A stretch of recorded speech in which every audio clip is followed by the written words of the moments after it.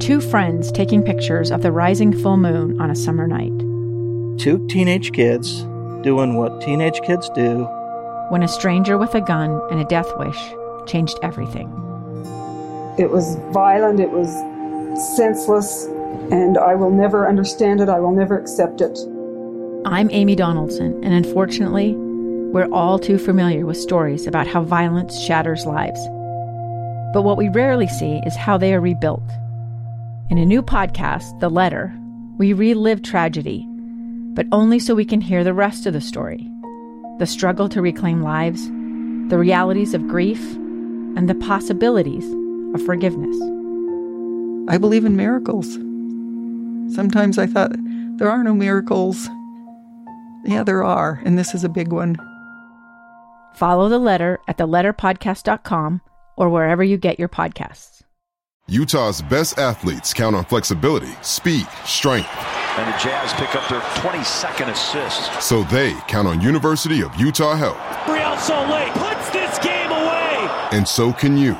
Leading doctors, a world-class environment, award-winning innovation, care to be great. 14 unanswered by the Utes. University of Utah Health, caring for Utah's best and yours. Schedule your appointment now at uofuhealth.org/care to be great. Radio check. Loud and clear. KSL Sports and KSL Podcast present Mode Push, an American view of F1, starting now. I'm stuck. He's looking good with his honestly. I'm gutted. I'm absolutely gutted. I enjoyed this so much. Thank you.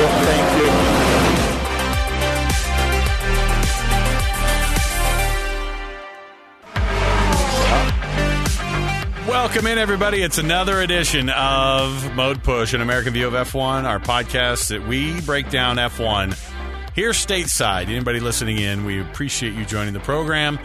Tell a friend, teach a neighbor about F1 and about the podcast, and we're just going to jump in and we have so many things to get into because we haven't done this for about 3 weeks now. Dan Jimenez, my co-host as usual, at the other end of all of this. Dan, we got a break, but the reality is we were both at our actual jobs, and so I don't feel like technically we could work in an F1 team because we didn't touch any cars this entire break. So I feel like we kept all the rules. Yeah, we did as much work on an F1 car as everybody else over the last month. But I'm excited to be back. It feels like Christmas Eve.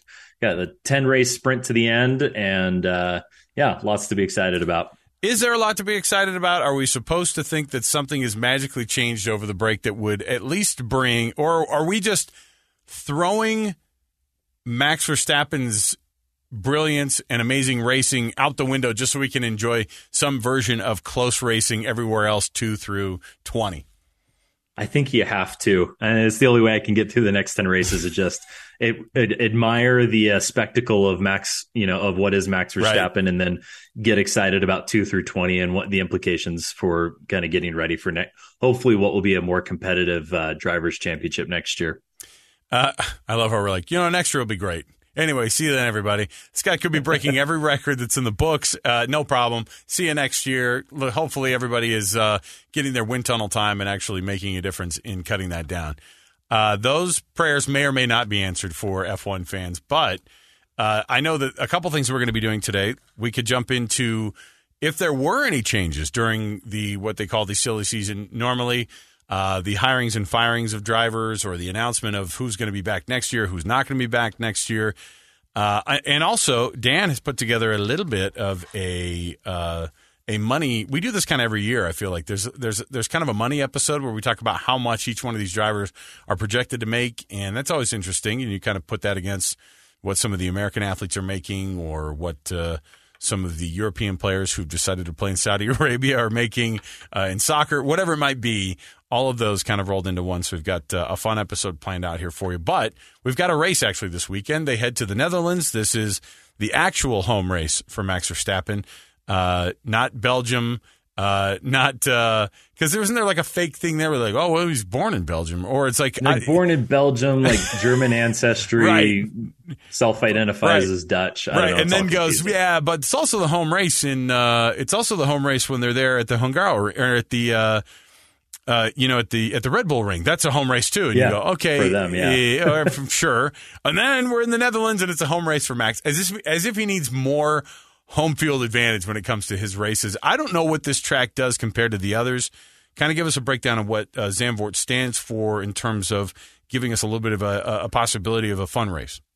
Yeah, Zandvoort is a cool track. There's a lot of history to Zandvoort. Formula One has raced there for a long time, but then there was a big, a multi-decade break, and then we started racing there again 2 seasons ago, I believe.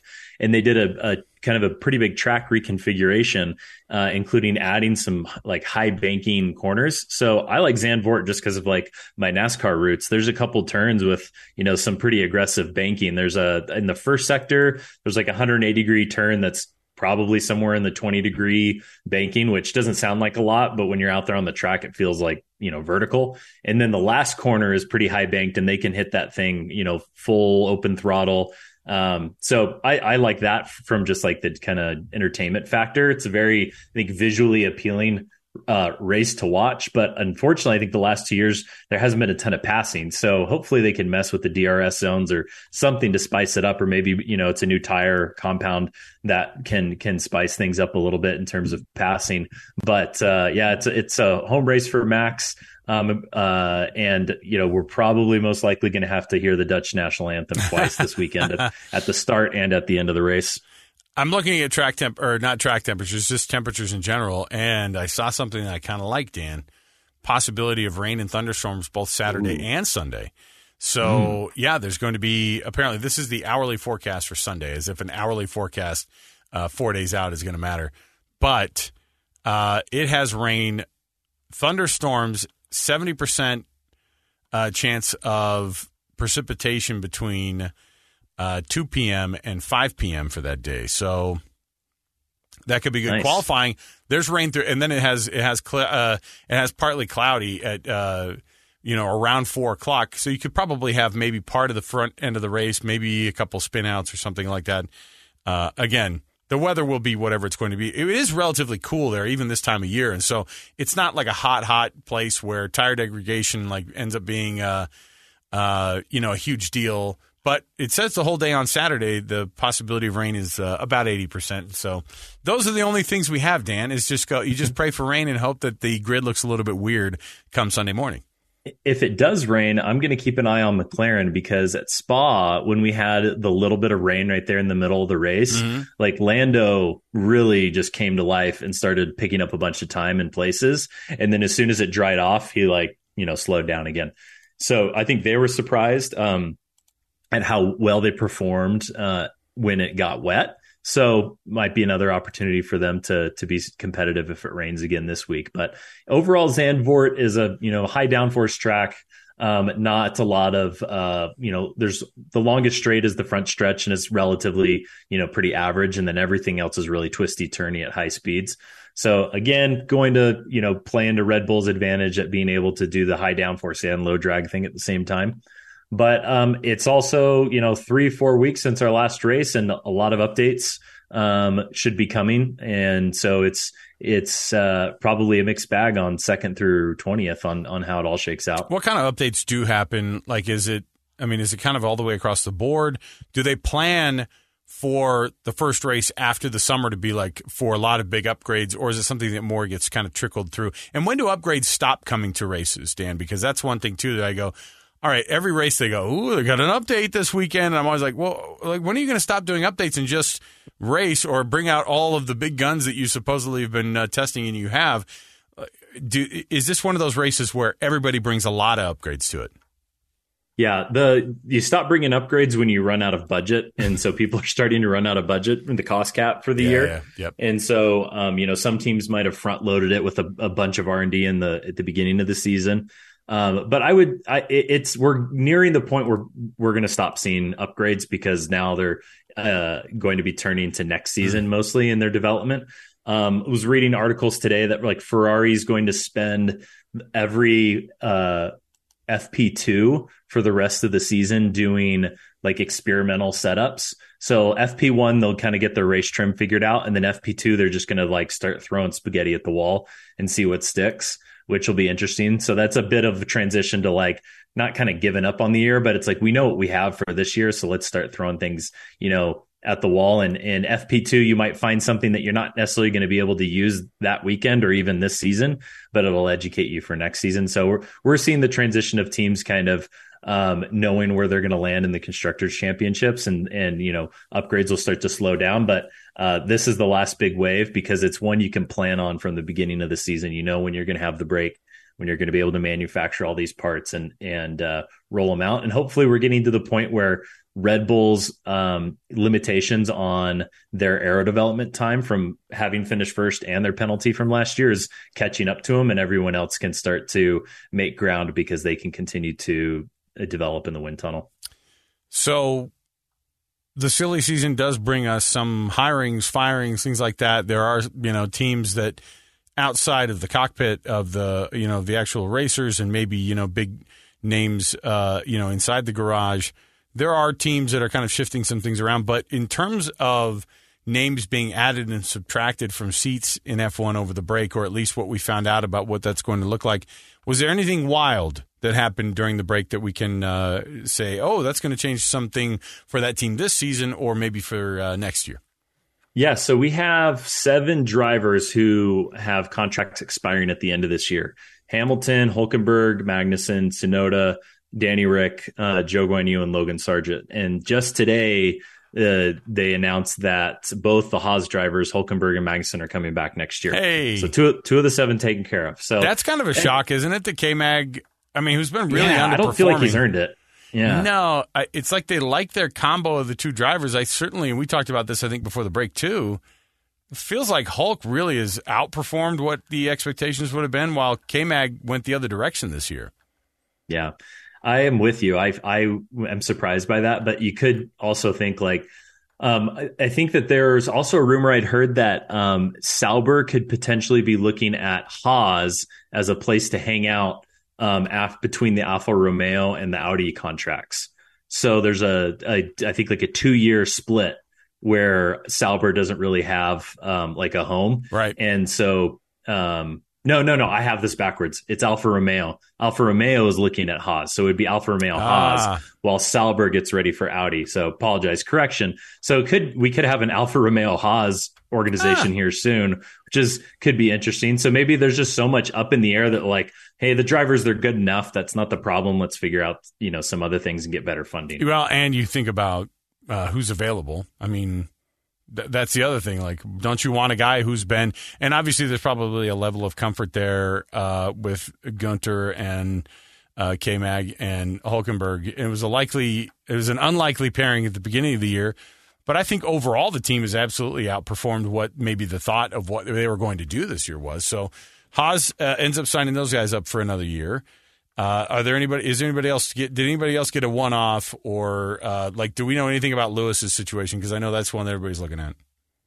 No, just more kind of rumor that it's, in the talks are happening. It's all in discussion, but nothing concrete yet, which is surprising. Same for Charles. There were rumors that a deal had already been done, and then he squashed those rumors today in the press conferences that they're not going to talk about it until next year. Now his contract doesn't end until the end of 2024, so he has time. But it's interesting. This has been a quieter August in terms of the silly season movements than prior years, and you feel like last year Vettel's retirement was the first domino that fell, that kind of threw everything into chaos. And I don't feel like that domino hasn't fallen yet. There's not. The Ricardo coming in for De Vries was something, but that was a 1-for-1. But there hasn't really been until we know that somebody isn't coming back next season, that we just might see a bunch of people kind of holding their cards close to their chest. As you look at some of the other moves that have been made by some of the teams in the during the break here, is there anything else that I guess could point to any changes being made? That I think that the idea of adding a couple more teams, I think that we had talked about how, I can't remember what the cap is, or if the FIA had put it that there is room available for, is it 2 more teams? That they can have 12 teams in F1? Okay. Yeah. So is there anything outside of the actual grid right now? Did they have any other movement when it came to some of these other teams and the possibility of, because, Cadillac Andretti was thrown out there, and I think we have the possibility of other teams floating around there. But any movement on that at all?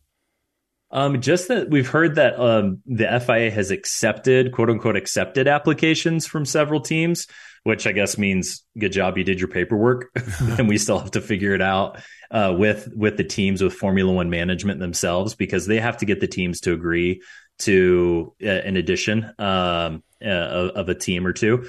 So I think that we're in a bit of a holding pattern, and there's been kind of hints at before the end of the season having an announcement there on teams being added for 2026. So nothing substantial yet, other than we know that the feeling we get is that the FIA is really pushing for it, and then the Formula One teams themselves are holding out what I think is for more money from these teams that are entering to buy in and kind of bigger expansion. They could also, if we've learned anything from college football realignment, then holding out also for the entire payout for the entire group from a TV standpoint. Maybe you go, hey, look, if we're adding these other teams, if you finish second, you should go up, to basically make the spread of how much money they're paying out on a yearly basis. Because if I'm those guys, I don't just try to carve out some extra money at the beginning that they're going to be able to distribute to some of these teams, but also kind of going forward, like, hey,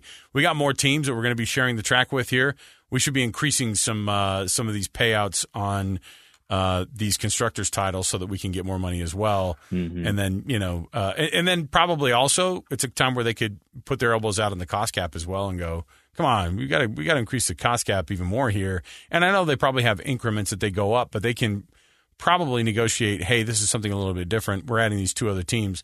Let's figure out basically everybody getting paid more and more time in the tunnel, or more time or more money to be able to spend in your cost cap. And if that hard cap gets increased, I think that's better for everybody. I like that the cost cap is across the board for everyone, but just do like the collective bargaining agreements do with all the other major sports here.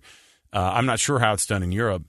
Just keep increasing it by X amount, X percentage every year, and then you'll be able to kind of look at it and go, oh, we're okay with that because this year it goes up another $15 million, $18 million, $30 million that we're able to spend on our cap, for the leagues that do have hard caps. So that's probably also – it's all about the money, Dan. I don't know if you knew that about the sports. It is actually, yes, all about the money. And another piece of evidence of that is news this week is that Formula One has dropped the requirement for the restaurants and bars up and down the strip in Vegas to fork up $1,500 per person. So that won't be passed on to you and I when we're trying to sneak on the track. They're now doing a flat. It's only a flat $50,000 now.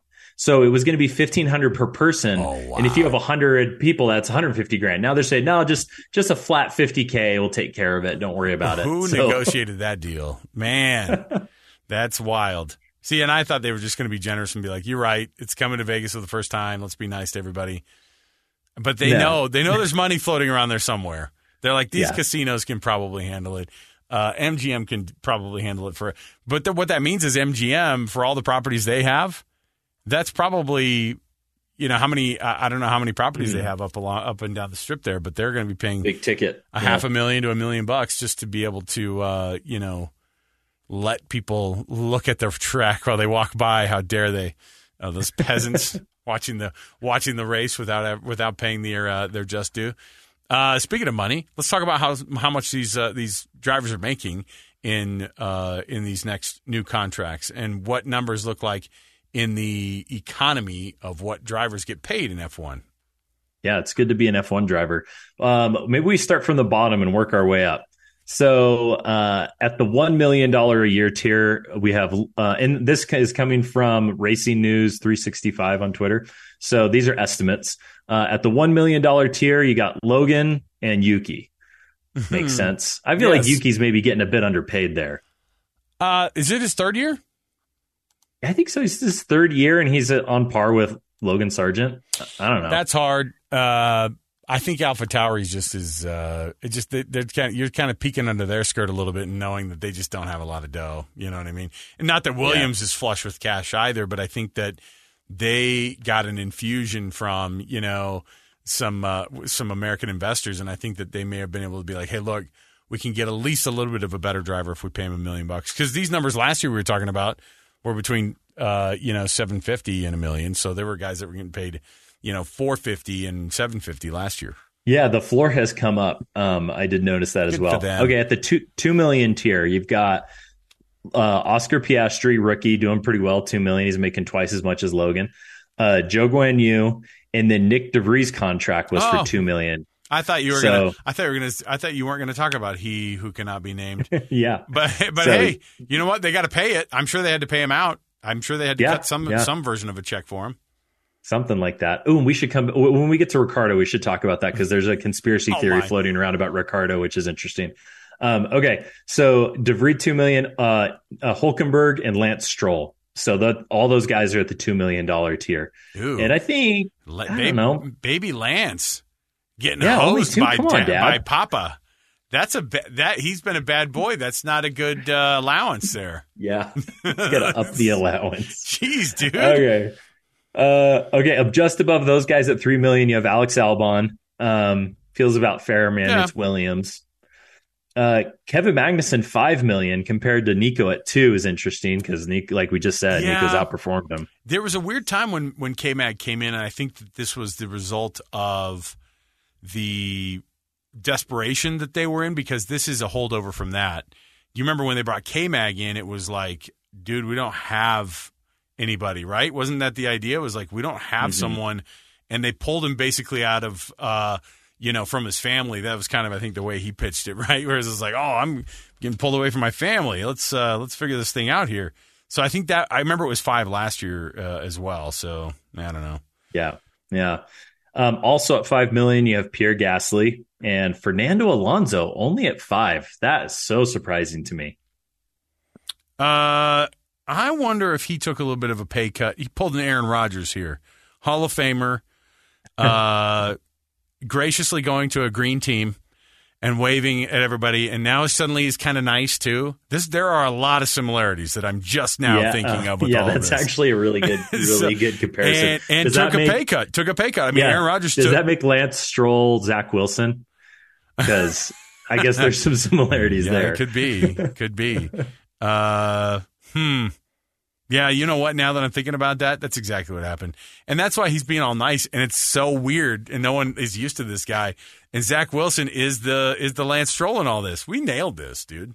Like, that's a perfect analogy. We nailed this. Oh, and he's like, I'm not getting paid very much. And all he's trying to do is copy off of him, and he's giving him tips. Hey, man, that was a nice turn on that third corner. I saw it up on the big screen. Like, this is exactly what's going on. Perfect analogy. That's great. And that's why we unlocked it. That's why it's quote unquote only $5 million. What a generous soul, yeah. $6 million. You have Esteban Ocon. So he's making $1 million more than Gasly. Okay. Then George Russell at 8 and Valtteri 10. Yeah. So Joe Guan Yu's 2 and Valtteri's making 10. Yeah, I mean, part of it is because what are Valtteri's all-time wins in Formula One? I mean, that's it. When you talk about the guy has won, I've already got it for you. He's entered 213 races. He's got 10 Formula One wins and 67 podiums. Not a lot of guys on the grid with that stat sheet. You get $1 million per win. There you go. That's what it is for him. Perfect. So, yeah, I mean, obviously he's got to get paid more than Joe Guan Yu, but $10 million now, considering what he's kind of done this year, not great. Yeah. Okay. Also at $10 million, Sergio Perez, and then Carlos Sainz at 12. Okay, it's kind of the next tier. All right. Now we start getting into the real whales here. So you've got Lando at 20, which good for Lando at his age, making $20 million. Is he not worth it? I think so. I think you're kind of buying an option on Lando. If we can get our car right, then he could run for a championship. I think you're exactly right. Yeah. If you're going to talk about guys with just pure raw talent, he's going to be in the top 4, I think, right, in that discussion. And so he probably should be paid in the top 4. Yep. $24 million for Charles Leclerc. Not worth it. Is that wrong? Like, honestly, we should have a moving target here. And Leclerc should be paid less than Lando Norris this year, right? I know Ferrari is Ferrari. Yep. Yep. Charles Leclerc has been a flop because a lot of his issues have come from his own driving mistakes. And I don't think we can call him the most up-and-coming, talented young driver anymore. That is not him anymore. He's almost getting to the point of old, overpaid fuddy-duddy who is just complaining about everything. Yeah, he's dangerously close to that. The Golden Boy era has passed. $24 million? I mean, that's $24 million. That is insane. Carlos Sainz should launch a protest. It's fine. All right. Honestly, twice as much as Carlos. That's fine. Okay, and then Mr. 7-time champion Lewis Hamilton, $35 million. And topping out the list, Max Verstappen, $55. Yeah. And he should be 75. It's wild. So going back to the Daniel Ricciardo thing. Yeah, what's he getting paid? So he's not on this list, right? And so roll back a year. McLaren about this time last year says, we're going to part ways. We're going to buy Daniel out of his contract. At that point, I believe he was making 35. Are you 30. Kidding? Oh my gosh! I thought it was just north of, maybe it was 20 or 15. I don't know. Yeah, let me look. We should double check the numbers, but I remember last reading something with a 3 in the front of it. Okay, so they buy him out of his contract. Sorry, good luck wherever you land. So then he gets signed not as a racing driver, but as basically a marketing asset for Red Bull as a backup driver. Right. And 6 months after, or about a year after the termination of his contract, all of a sudden he finds himself in AlphaTauri. Now, the conspiracy theory is that there was a clause in his buyout of his contract that he couldn't just turn around and take another racing gig. And so Red Bull, knowing that, they said, okay, come hang out for 6 months until you get past that date so you can keep your 30 some odd million from McLaren. And as soon as we get past that date, we'll throw you in the AlphaTauri. That's the conspiracy theory. So here's what I have numbers wise. The top of his earnings were 2020 when he was at Renault at 32. He took a pretty big pay cut to go to McLaren. You remember this? Okay. So he got $25 million for 2 years. $10 million year 1, 15 year 2. So that's where he's been kind of headed, I think. But I mean, he would be in that top 6 paid guys, because since he hasn't earned less than 18 million or 14 million since 2019, or since 2018 rather. And even then, man, yeah, these guys have been paid insane amounts of dollars because he got to Red Bull and he was making $500,000 for the first 4 years, and then suddenly got to $1 million, and then he was at 6.5 for 2 years, and then he was 6 in his last year, and then he went Renault 17 and 32. So his top year was $32 million with Renault that 1 year in 2020. So career earnings, $97 million, no problem. Oh man. Oh, Danny Rick. So we don't know what he's getting paid right now at AlphaTauri, but it's interesting.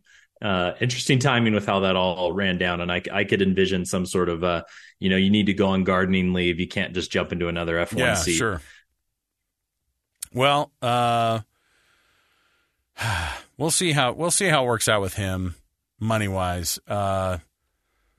I'm interested to see where the money goes after these new contracts come in and new teams come in, because there's just a lot. There's a lot there. There are a lot of things that this sport has already blown up, Dan, and the salaries actually haven't even caught up, I don't think, yet. Because the best driver in the history of the sport making $35 million this year is pretty low compared to eyeballs on the TV screen on these guys. And Max, like I said, could easily be worth way more than that $55 million that he's getting paid. What did you say Sergio was? 5? 12. Let me pull back up. I mean, it was 10. Okay, 10. The thing is when you're a driver, you know what the differences are. You know what the differences are. Everybody knows. Everybody knows what the differences are. And so when they go, you're not giving me preference on the track, it's like, well, no, duh. We pay this guy $45 million more than we pay you. We literally have way more interest in this guy. We are not interested in you compared to him. The team's great. Yeah. And it's worth reminding everybody that the driver salaries are not included in the cost cap.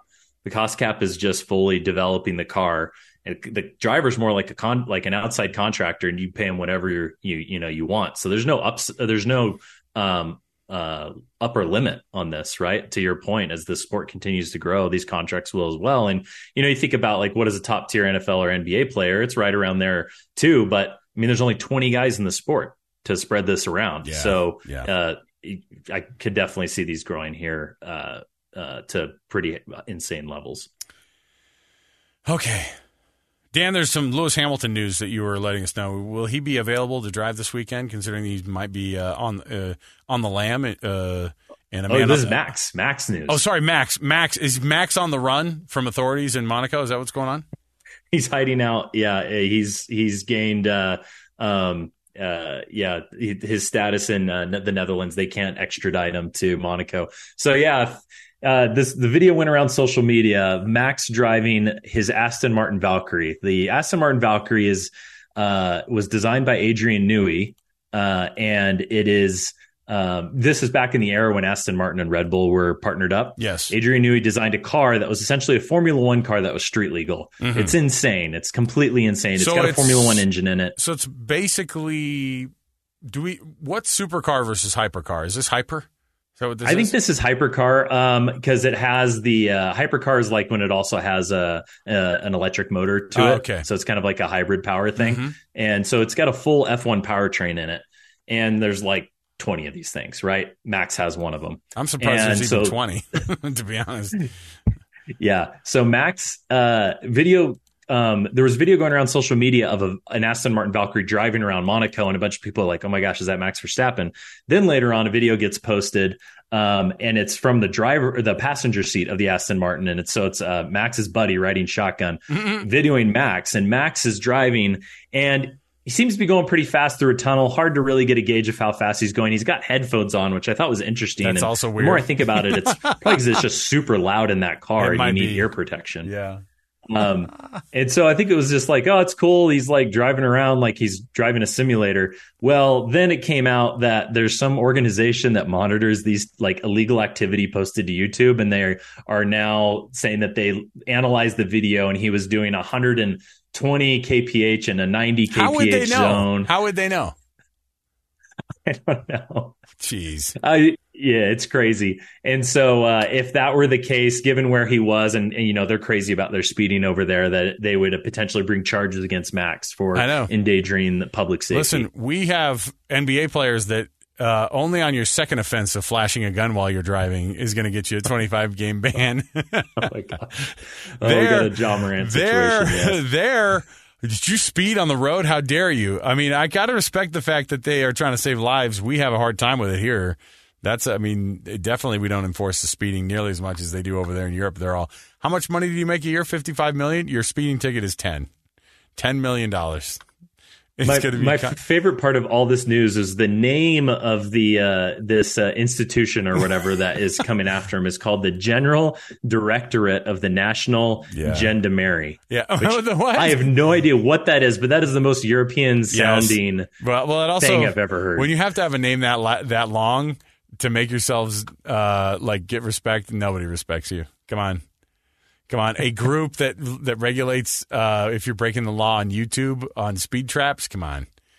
Let's go. That's ridiculous. It's crazy. Well, it's certainly going to be a fun weekend. The possibility of rain gets me a little bit excited. But, Dan, more importantly, F1 is back, and it's underway again, and we're back again, and we can keep doing the show. So thanks for hanging out with me this week, man. Yeah, fun times. All right. For Dan Jimenez, I'm Alex Curie. We'll be back again for another race week. We'll break everything down on this race from this from this weekend upcoming, and you'll be able to download that as well. So tell everybody about the Mode Push podcast. For Dan, I'm Alex. See you next time, everybody.